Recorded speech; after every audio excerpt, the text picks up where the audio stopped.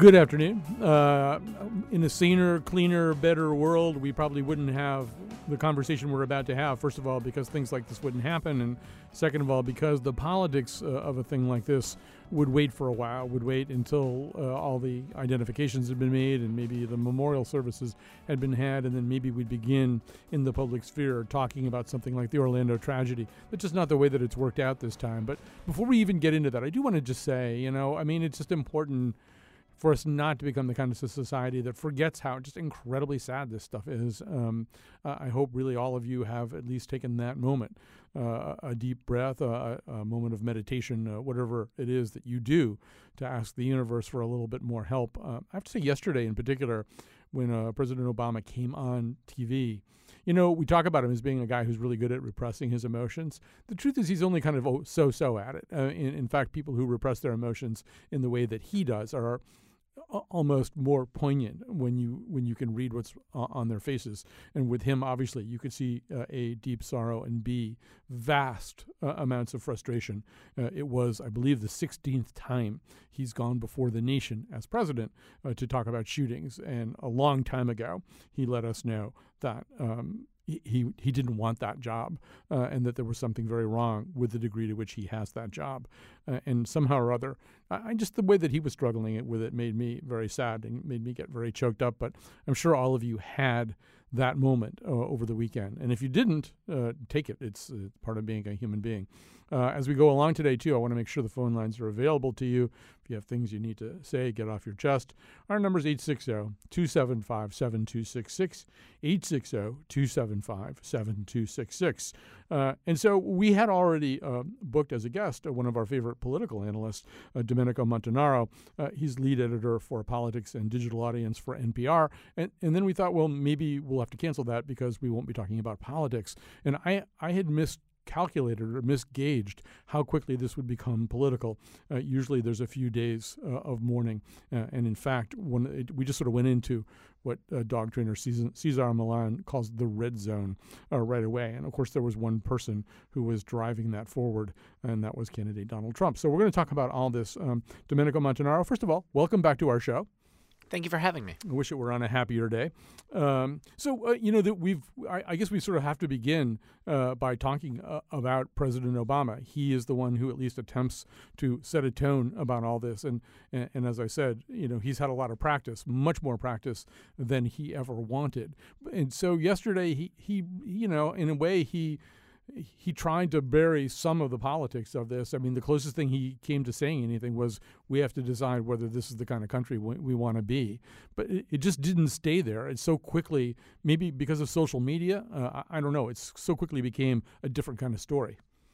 Yeah, and this president has in the past said that gun control is something that he wants to see more of. I think that he thought there would be some real movement after 20 children were killed at Sandy Hook Elementary in Newtown, Connecticut, and nothing happened on that. So if nothing was going to happen off of that, even stricter background controls or what some Democrats wanted, which was a stricter or a ban on either assault rifles or the number of bullets in a magazine, if none of that was able to be accomplished, it's difficult to see how anything would get accomplished even after this, which is the deadliest mass killing in American history. So you know that this president certainly feels that frustration and has gone to politics right away because he tried to capitalize on the moment previously to try to get something done, and that didn't happen. So one of the things that happens in a political campaign when there are crises that happen in the middle of the campaign is that we at least assume that we're getting a glimpse of the leadership styles of each candidate. That happened certainly in 2008, much closer to the election when the Wall Street collapse began and then Senator Obama and Senator McCain had to sort of let us know how they felt about that, whether they wanted to go forward with a planned debate, whether it was too big a crisis for that. You got kind of a little sense to test the mettle of each person. And we got a little of that over the last 24 hours. I don't know how firm and strong and straight a line we can draw from the reactions of Donald Trump and Hillary Clinton to how they would govern. But it's a pretty good guess that this is an indication that the kinds of statements that they put out seem to indicate who they are and how they lead. Well, Donald Trump seems very, naturally inclined to going to identity politics and stereotypes.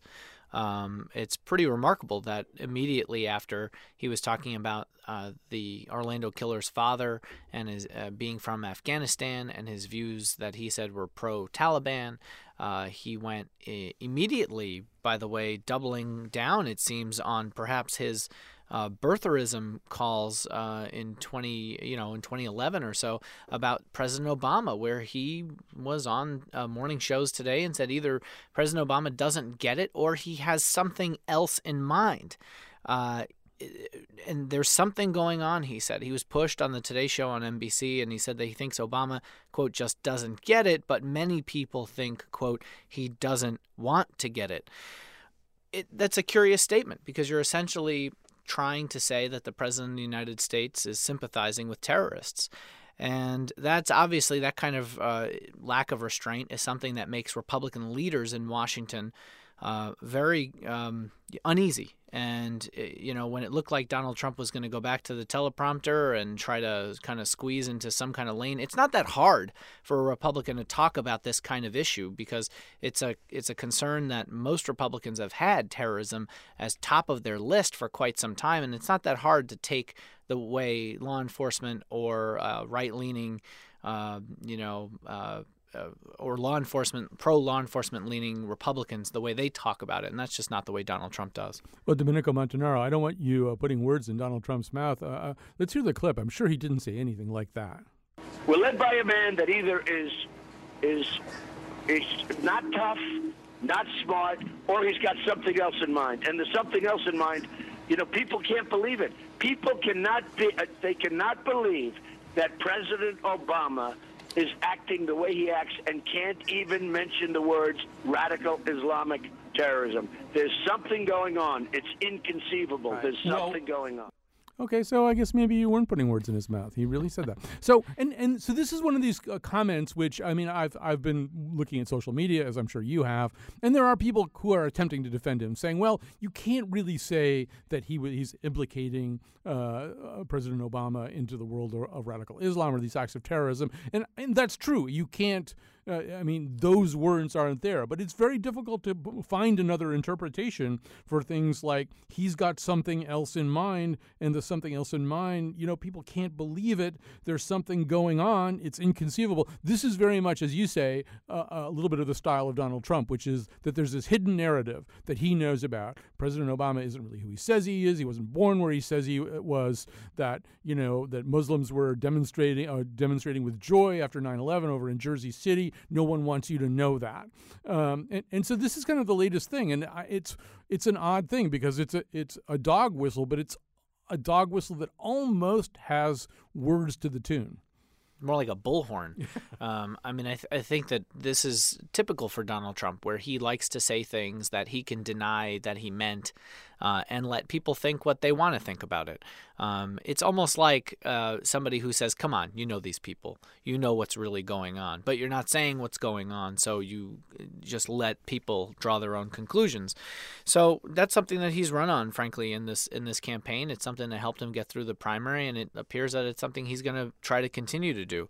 We should note that with Hillary Clinton and what Donald Trump talking about, that President Obama won't say the words radical Islamic terrorism. There has been this debate between that Democrats have picked up on to not use the phrase Islamic terrorism.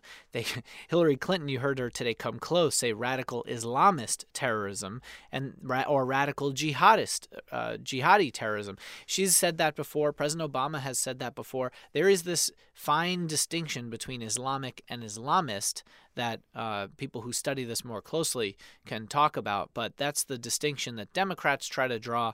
Hillary Clinton getting a little bit closer to the phrase to sort of take it away from Donald Trump, but she said that she was less interested in words and demagoguery than she is about what should be done. And the policy is really an important thing. What do you do about lone wolves who people on both sides of the aisle will say are the most difficult thing? Homegrown extremists, homegrown terrorists are the most difficult thing to stop. I mean, this man appeared to have been influenced or inspired by the Islamic State, as FBI Director James Comey talked about a little earlier today.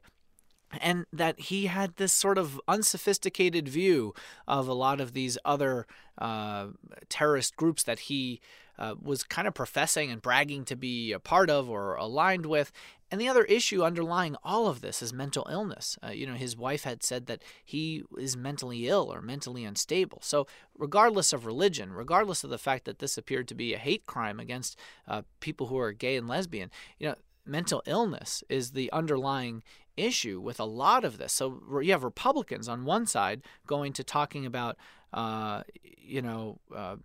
radicalization and ideology, and you have Democrats on the other side wanting to talk about guns and hate, and the thing that kind of bridges both is mental illness, and it's probably the most difficult to address. Yeah, there are so many different issues that play into this, and the LGBT issue obviously plays into it, as you say, and also the mental illness issue. And I would add to that domestic violence. It's we'll be talking about this a little bit later in the show, but it's very difficult to deprive somebody of their right to own a gun. One of the ways that exists to do it, though, is if they are found guilty, even at a misdemeanor level of domestic violence, a whole bunch of things kick in at that point. It's even harder to take a gun away from somebody who already has it. That's another story. But yeah, there's an awful lot of sub-issues to this, and so picking one of them to the exclusion of the others is a political statement in and of itself. And it does seem as though a game is going on about, I want you to say radical Islam. Well, no, not radical Islam. I want you to say radical Islamist terrorism.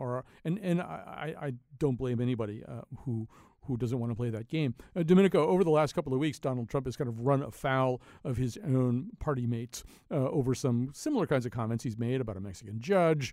And this time, though, I noticed that the Paul Ryans and the Mitch McConnell came forward over last week to say he doesn't think Donald Trump understands the issues very well, which is an unusual thing for a Senate majority leader to say about the candidate. He picks the right VP. Right, exactly. Yeah. But we're not hearing, at least right now, that kind of chorus. If people think that Trump is over the line, they're not saying it.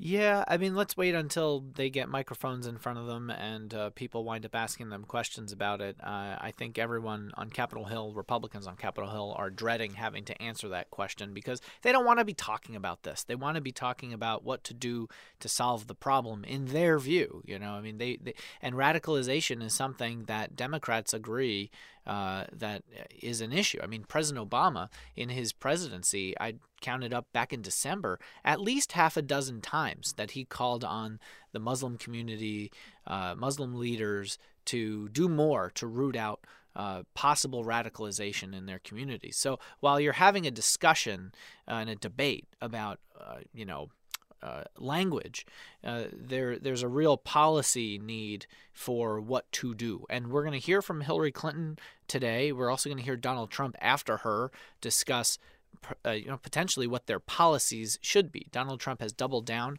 on his temporary ban of Muslims coming into the United States. That doesn't really address the issue of people in the United States and what do you do. He has talked about monitoring Muslim communities, but again, Democrats have a real problem with drawing such a broad brush to say that this is solely a Muslim problem. Domenico Montanaro, one of the stories that you probably would have been talking about today, had this not happened over the weekend, was the arrangements, if that's the right word, between Hillary Clinton and Bernie Sanders. Obviously, something is coming to an end. And I don't know what happens now. In other words, do they just postpone all those conversations? They could, on the one hand, use this as kind of cover to do whatever they have to do, work out whatever they have to work out. But one senses that Bernie Sanders probably wants a moment where he can, if he's getting out of the race at all, say that he's getting out of the race and why he's getting out of the race and what he expects in the future. And this wouldn't seem to be that moment. Yeah, more importantly, this threw off everything that both candidates were trying to do this week. Hillary Clinton was going to have a kickoff general election speech focused economically on Donald Trump because she already gave her national security speech, and that's been blown up. She's going to talk about national security again today and probably talk about Donald Trump. Trump was, remember, going to talk about all things Hillary Clinton and Clinton Foundation or Clinton scandals of the past. And I think the Republican Party was bracing for what the fallout from that was going to be. So that's just been all pushed aside. Hillary Clinton, remember, was supposed to start her campaign kickoff rallies with Barack Obama, President Obama, who would, by the way, be the first president to actively campaign, strongly for a successor in at least 100 years. It hasn't happened before in recent history. So that's now been delayed. They were gonna campaign together on Wednesday in Wisconsin, and like you mentioned, this Bernie Sanders meeting that Hillary Clinton's supposed to have Tuesday after or before the Washington primary here in Washington D.C. It's really unclear where any of this goes from here now. Democrats certainly want to unite sooner rather than later.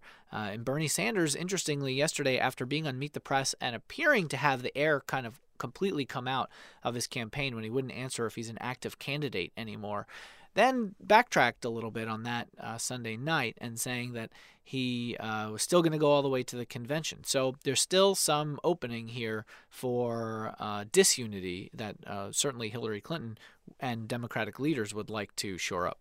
Well, Domenico Montanaro, thank you so much for your time today. I know this is a busy day and a busy week in a busy year for you. So thank you for being with us. As always, a pleasure. Thank you. All right. We're going to take a break. We're going to come back. We do welcome your phone calls and your tweets. 860-275-7266. What do you want us to talk about? 860-275-7266. What do you want to talk about? You can also tweet at us at WNPR Colin.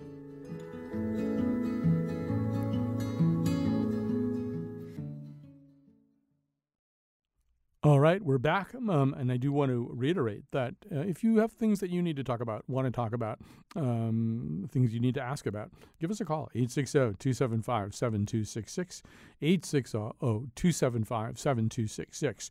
So one of the things we alluded to in our conversation with Domenico Montanaro is the way in which, obviously, the shooting in Orlando at the Pulse has in it, packed into it, a whole bunch of subsidiary issues ranging from, yes, whatever the Muslim part of this conversation is, to the LGBT part of this issue, to the domestic violence part of this issue. There are lots of things to talk about. The offender here was clearly not only homophobic, but also violent in his own conduct towards his spouse, and also apparently drawn to some of the rhetoric of ISIS. ISIS inspired, probably rather than ISIS directed, as far as anybody can tell. But it is interesting as it all rolled out to see how it got talked about.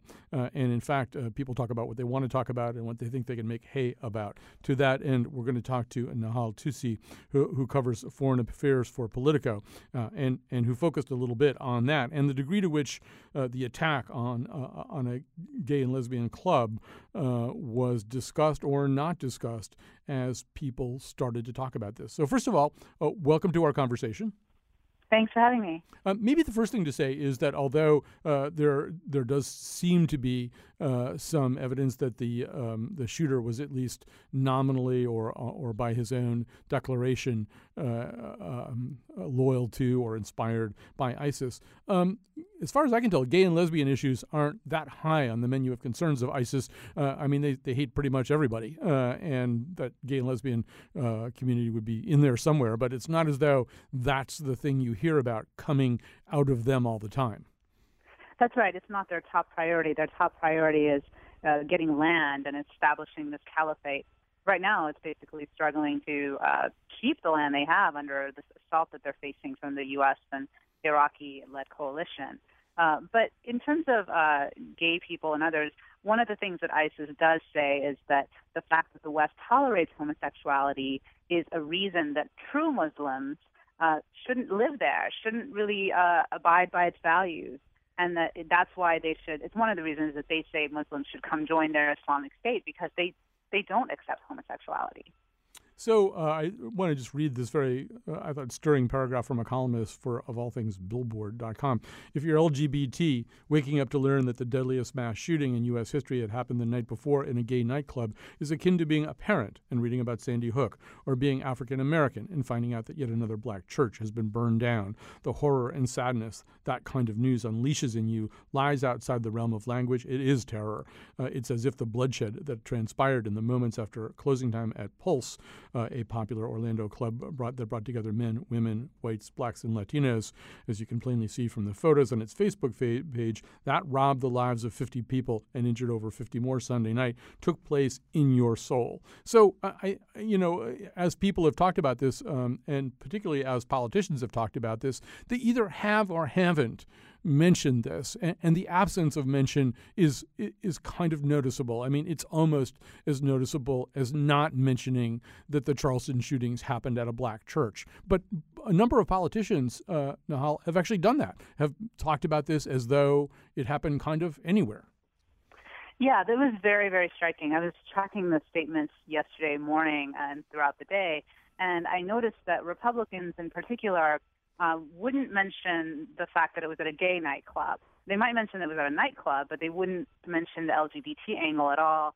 They wouldn't have anything that had specific reference to that particular community. That's not to say all Republicans. There were a couple of exceptions.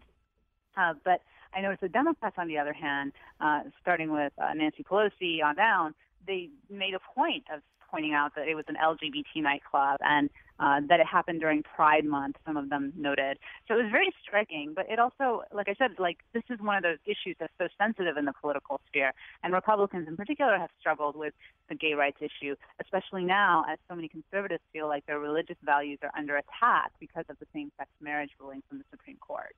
Right, and not to, I mean, it's horrible that we are even talking about politics at a time like this, but politics definitely enter into this, and to put it all in its context. So almost a year ago, the White House was bathed in rainbow light, and so were many people's Facebook profiles as the Supreme Court made its decision affirming the right to gay marriage. Other states have fallen into line since then, but there's also been a lot of, as you say, pushback against that. We're heading into an election season. It's not just a presidential election. There are congressional elections. There are senatorial elections. And then there are elections within the general assemblies or legislatures of each state. And I assume that's all part and parcel of the phenomenon that you're observing, Nahal Tusi, that people are framing this in a way that's either most advantageous to them or at least the least disadvantageous to them. That's so true. I mean, the Democrats, for instance, are more likely to mention the need for gun control in their statements. The Republicans, when asked about this LGBT angle, they'll say, look, this just shows why we need to defeat Islamist radicals, because they hate all of us. They hate all of our lifestyles. And then they say that President Obama and other Democrats are failing to label the threat by its name, radical Islamism, that sort of thing. It's such an interesting collision of different issues in this particular tragedy. We're talking gay rights, hate crimes, terrorism, Islam, gun control, all these things that are just so sensitive in the political discourse. But it also gives each side something to hang on to frame their argument. It did seem as though one of the people who tried to take a leadership role, particularly in the LGBT part of this, was President Obama. It was there early in his statement yesterday as he talked about people gathering in a particular place to sing and dance and live their lives. He, anyway, seems to want people to understand that part of this issue. Yes, he called it both an act of terror and an act of hate. And it's worth noting that this happened during Gay Pride Month, where there are a lot of celebrations in the LGBT community. And so he and other Democrats made sure to point out that the LGBT community was in particular affected by this.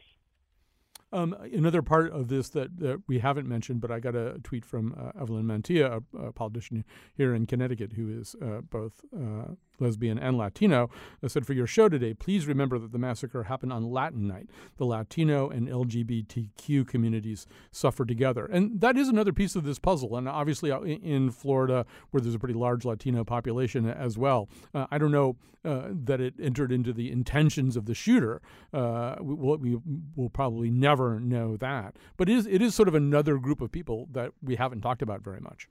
Yes, no, that's true, and especially during this election year when Latinos feel particularly in the spotlight because of Donald Trump's comments about Mexicans and others, and immigration being constantly such a hot topic. So yes, that is another factor, but it wasn't one that was particularly well publicized. One thing I'd also like to point out, though, in all of this is I was also struck by how many Muslim organizations came out and condemned the attack, and some of the Muslim activists made sure to point out that they very much sympathize with the discrimination faced by the LGBT community.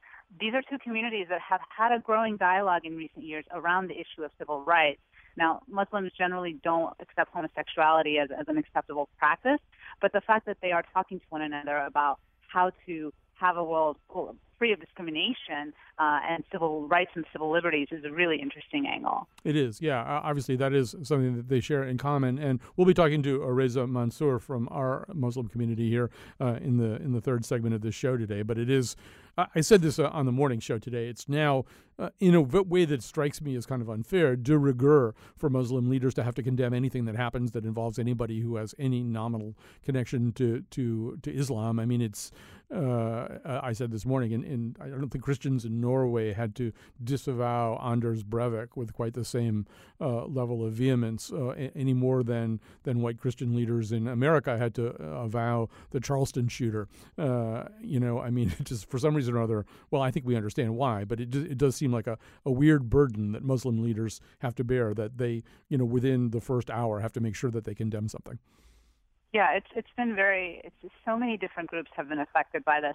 And obviously the gay and lesbian community has to ask itself, and it is asking itself, about its future in terms of security. This is a group that's used to facing a lot of discrimination and violence, but this notion that it could be a prime target for lone wolf or coordinated attacks from Islamist terrorists, it's a scary one for them.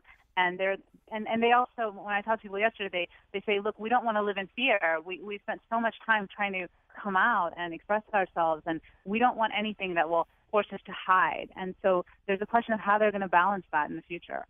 I want to grab a call here from Mark in New Britain. He's bringing up a story that I'm not sure ever really got resolved, but perhaps Nahal will know about this. Mark, you're on the air. Yes, Colin. In fact, I think I heard you mention this during the morning show, with Lucy this morning. Yeah, this guy who got picked up by the police in Greater L.A. with a car full of guns and explosives, apparently on his way to a pride event, right? No ethnicity ever mentioned, no religion ever mentioned. Of course not, because he was probably a mainstream white guy. And the more I hear about the Orlando shooter and his, 11th hour association with ISIS, the more I think he's got a lot more in common with that guy in L.A. than he has with Daesh at all. Well, because we don't know that. First of all, and Nahal, you may know more about this. I was trying to follow that issue yesterday, and at some point I started to read some reports indicating that maybe the L.A. story wasn't quite as it had been initially reported, and now I've completely lost track of what they ever decided about it. Do you know anything more about it? The latest that I know is that they're still trying to figure out exactly what his intentions were, and that there was apparently some miscommunication about him supposedly saying he wanted to hurt people at the event, but people are not sure if that's actually his plans right now or not. I do think that in the scheme of when everybody was covering this the Orlando shootings, this story did get lost a bit, but I'm certain that in the coming days we're going to hear more about it as we try to see what exactly this man was trying to do. But that being said, like, it's really important to understand a lot of these mass shooters, whether they're Islamists or white or whatever their background, a lot of them have they're just disturbed individuals on a lot of levels. They might have criminal records. They might have been violent toward their spouses. There's just a lot of mental issues and stuff that also go into this, no matter what their background. That is a commonality we see in a lot of these cases. Well, Nahal Tusi, thank you so much for joining us today. Nahal Tusi covers foreign affairs for Politico. She's written about this particular issue right now. Thanks for being with us. Thanks for having me. I'm going to just grab one or two calls here because I do think people need to talk and they want to talk. And so let's go to Hannah in West Simsbury. Hi, you're on the air. Hi, how are you? Good. Well, listen, it just upsets me so much when I hear this sort of Democrat-Republican divide on this issue, as if both things weren't occurring, as if reality weren't good enough. To me, it's obvious that it could be defined as a jihad, as a jihadist attack, and it's the victims were gay.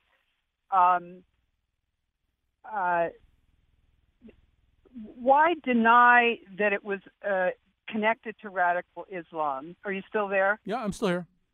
Okay, so it was obviously connected to radical Islam, which has been creating havoc throughout the world. I'm not sure that's an incorrect statement, that it has been creating havoc and death throughout the world at the same time as we need gun control desperately, and that we have a problem with mass shootings. Nothing contradicts anything else.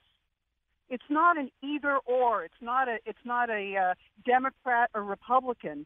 I voted Democrat all my life until this last election. I did not. I've had it with. I had had it with President Obama never mentioning radical Islam because it's simply too much of a reality in the world. Perhaps the fact that I'm Jewish, that I see what's happening in the Middle East. But, I just find this, those stupid Republicans, only see radical Islam and the Democrats only see gun control. I mean, the reality is this is a country that needs gun control. And the reality is that the world is besieged with the problem of radical Islam.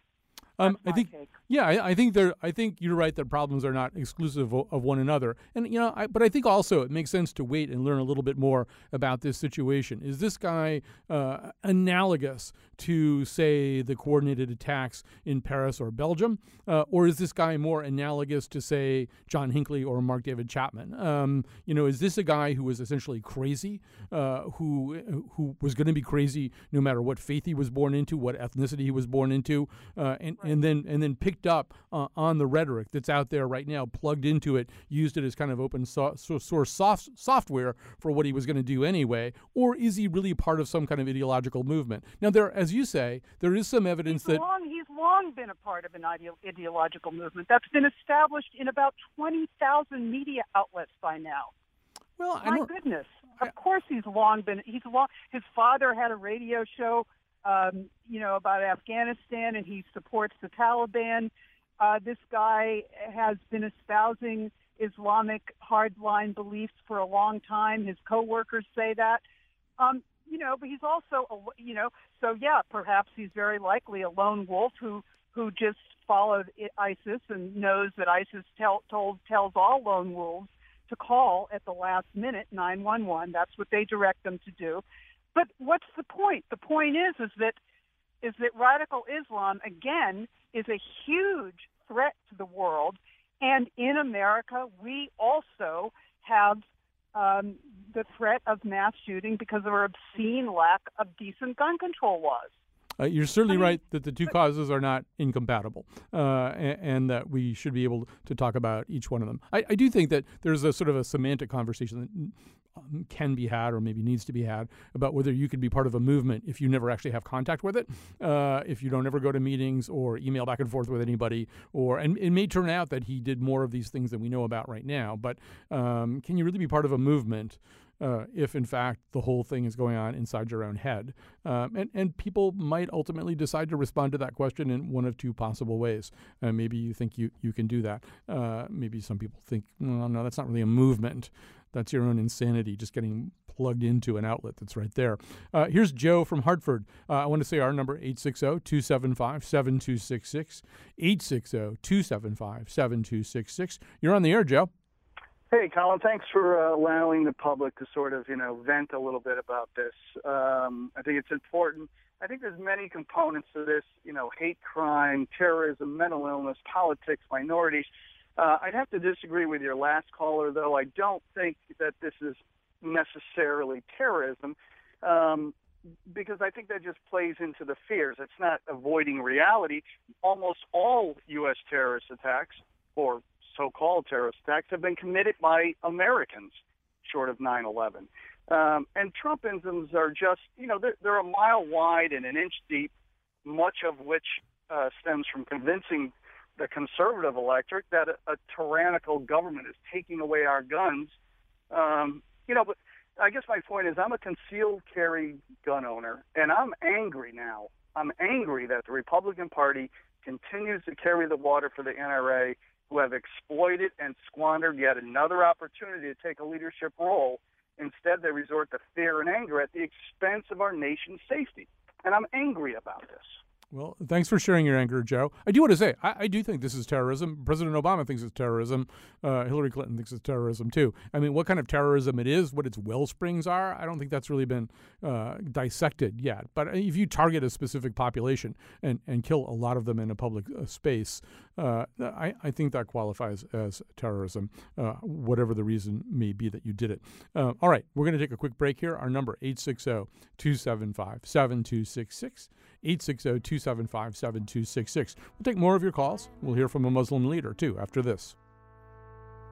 Who's gonna hear what I'm saying right now is from fear of nothingness.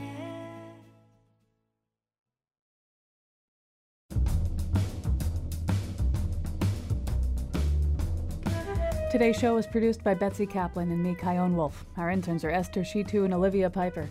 Greg Hill tweets for us at WNPR Colin. For audio from this show, news, and other features, go to our website, WNPR.org/Colin, or join our Colin McEnroe Show Facebook page.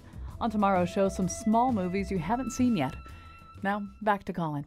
Yeah, hopefully tomorrow. Obviously, this tragedy isn't going away. Our feelings about it aren't going away. We probably, however, will resume some of the programming that we were planning to do in the first place starting tomorrow. But we also won't let this drop either. Obviously, our entire WNPR team here is committed to covering the aftermath of this shooting, just as we did in the case of Newtown and some of these other events. Joining us now is Reza Mansour, president of the Islamic Association of Greater Hartford, also a cardiologist at Hartford Hospital. Welcome back to our show.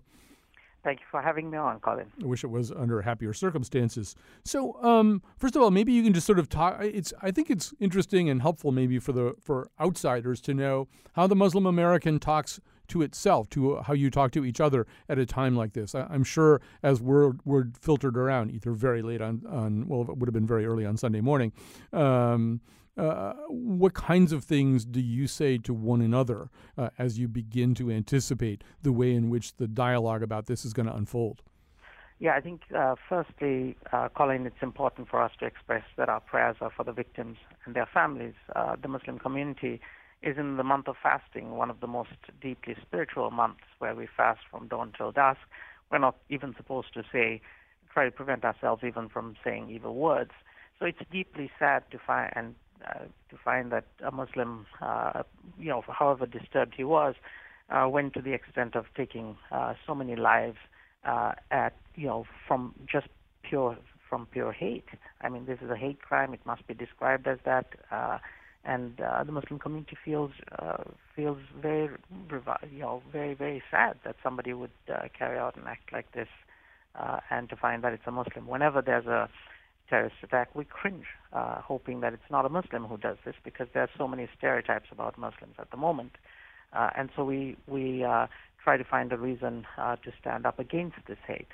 So the first thing I got was multiple emails saying we need to do something. And so the Islamic Association of Greater Hartford, I'm the president of the Islamic Association of Greater Hartford, is having a prayer vigil tomorrow at 7 p.m., ending with the breaking of the fast. So we will offer everybody who comes dates and water, which is the traditional food that we have when we break the fast. But we want to express our outrage at at somebody who takes the lives of so many people and is so misguided to do something like that. So on Sunday, I got a ton of emails saying, what do we do? And then we, South Anwar and other organizations organized the vigil yesterday at the state capitol where we were at to stand in solidarity with the LGBT community and the rest of America who are in mourning for the tragic loss of life.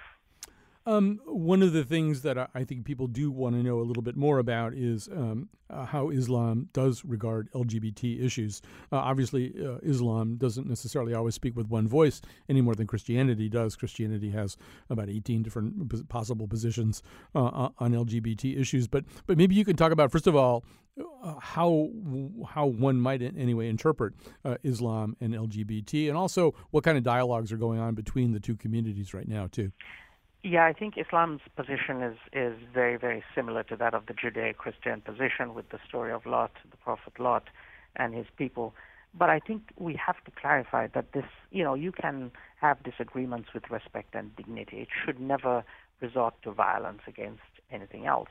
So we've had a very, very good relationship with the LGBT community in Connecticut. They've stood up against Islamophobia, the hate against the Muslims and the gay community is hate, and we have to call out hate for everything, for what it is, whether it comes from politicians or from media groups or from anything else. Hate needs to be called out. You can have a respectful, dignified differences in opinion, and that's what America is all about. We're a melting pot of different faiths, and yes, we'll have disagreements.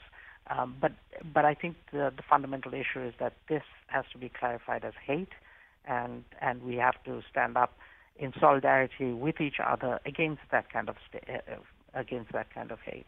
So nationally, obviously, the Islamic American community faces not exactly a new challenge, but maybe new emphasis on an old challenge. When you look at a person like this shooter who clearly was maybe being self-radicalized, but not in a way that made him particularly visible to a lot of people. I doubt he was going to the Islamic Association of Greater Orlando and shooting his mouth off about what he thought. On the other hand, obviously, the Muslim American community wants no more repeats of these kinds of incidents. So there must be a conversation going on. How do you find people like this who aren't necessarily on your radar screen and aren't necessarily a part of any kind of discernible public organized activity?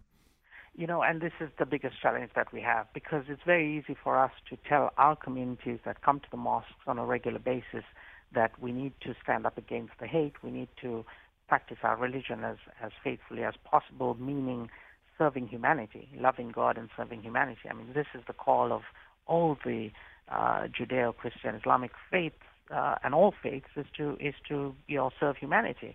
And so, as the Muslim Coalition has done, which is I'm on the board of the Muslim Coalition of Connecticut as well, we join with other faith communities and we serve in soup kitchens on a monthly basis. We build habitat houses together on a regular basis. We walk against hunger on an annual basis. So we do all of this, and we take our youth to it to give them a positive sense of American identity and a positive Islamic identity. I think it's extremely important we do that. With the loners, it's very difficult to know how to deal with them, because there are forces that are telling them, listen, you're either a good American or a Muslim. And those are forces coming down from the top presidential candidate, Donald Trump, to certain media. If you listen to Fox News, that's almost the constant narrative. And youth, like this particular person who's disturbed, mentally ill, whatever he was, get affected by that. And on the other hand, you have ISIS beckoning them to come to this utopia, this Islamic utopia, which of course we understand is not Islamic in any way in all of the other activities, that they do. But this is the dichotomy that they are faced with. And unfortunately, some people who are loners give in to that. And so we try to do everything we can do in the Muslim community to attract them to come to the mosques, to work with us, to participate fully in American life, especially in the good things that America offers and the good things that Islam encourages us to do, which is serving humanity in the best way that we can.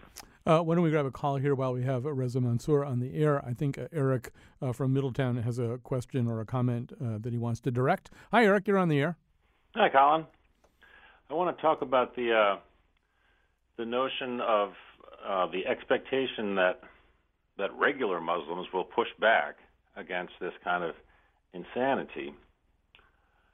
I'm partly Jewish, slightly Jewish, you might say. If it was the case that worldwide there were bands of Jews doing the sorts of things theoretically in the name of their faith that are being done supposedly in the name of Islam, for me, that would be probably about the worst thing, going on in my life. I would wake up every day and wish that wasn't the case. And I would probably feel all kinds of resentment about the coverage, but I hope that if that was the case, I would also be able to sort of keep track of the fact that in that horrible reality, it would not be all that unreasonable for people to want to hear from me, maybe even again and again. All right. I think I'm hearing your point here. And Reza, I don't know. I mean, I don't want to answer for you, but I feel like I do hear from your community again and again. And but I also hear from people saying, no, it's not enough. Somehow or other, you have to denounce it even more. I know this is the constant battle we have, Colin, and Eric, because we do call the media. We do call as much as we can whenever something like this happens. We have it on all our websites. If you go to the Islamic Association of Greater Hartford, the Muslim Coalition of Connecticut, just locally, and if you go nationally, every single organization has condemned in the strongest possible terms what's going on. But you can't boil everything down to religion. This is what is important. Yes, ISIS may claim it's religious, but this is a political conflict that began when we invaded Iraq. This was a Sunni reaction to our invasion and the establishment of the Shia government. And then when the Shia government of Bashar al-Assad was collapsing, they spread over into Syria as well. So they became ISIS from Al-Qaeda in Iraq. And this is a political conflict between Sunni and Shia. Now, to boil everything down to Islam versus the rest of the world is really simple-minded. It's a very convoluted world out there, and there's a lot of political conflicts. The Muslim world is not the stablest place, and that's because of decades of the Ottoman Empire, followed by colonialism, followed by the Sykes-Picot line. It's not as simple as people say, okay, it's Muslims versus the rest of the world. That's not. It's really much more complicated than that. And you have to have a nuanced view of the world to really understand that you can't just blame Islamic, the word that Donald Trump likes President Obama to say, radical Islamic terrorism. Well, the reason President Obama doesn't use that is because you attribute to religion these crazy things that these terrorists do. And I think I stand up to President Obama for staying the course and refusing to call it radical Islamic terrorism, because it is not Islamic terrorism. These are political groups that are fighting a political war and convoluted by a civil war, convoluted by the superpowers taking sides, the different states in the Middle East taking sides. And to just blame Islam for this is really simple-minded and is far from the truth. All right, Reza Mansour, thank you so much for joining us today. Thank you so much for being part of this conversation at a difficult time. All right. So we're wrapping things up here, but I do want to say, I wish there's a bunch of calls on the board. And so Angie, Fred, John, Peter, I'm really sorry we didn't get to you. I wanted to take more calls and everything just kind of ran long. I think it is important for us to do this as often as we can because I know that you have got a lot to say. I will say very quickly, we have a fairly new Facebook page, The Colin McEnroe Show. We'd love to see some of your comments go up there. We also welcome emails at Colin at WNPR.org. You can tweet at us at WNPR Colin. There's lots of ways to communicate with us, and we'd like you to do that in all ways. But anyway, if you're upset because we didn't get to you, I don't blame you. I wish we'd had more time to talk to all of you about your ideas. Feel free to email me. I'd be happy to have a conversation with you that way. Or as I say, go to our new Facebook page, Colin McEnroe Show. Click like, and you can be part of a conversation there. When nothing else matters,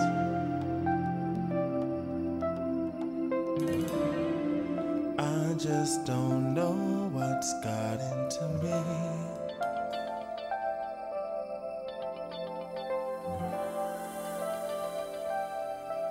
It's just a prayer for the dying.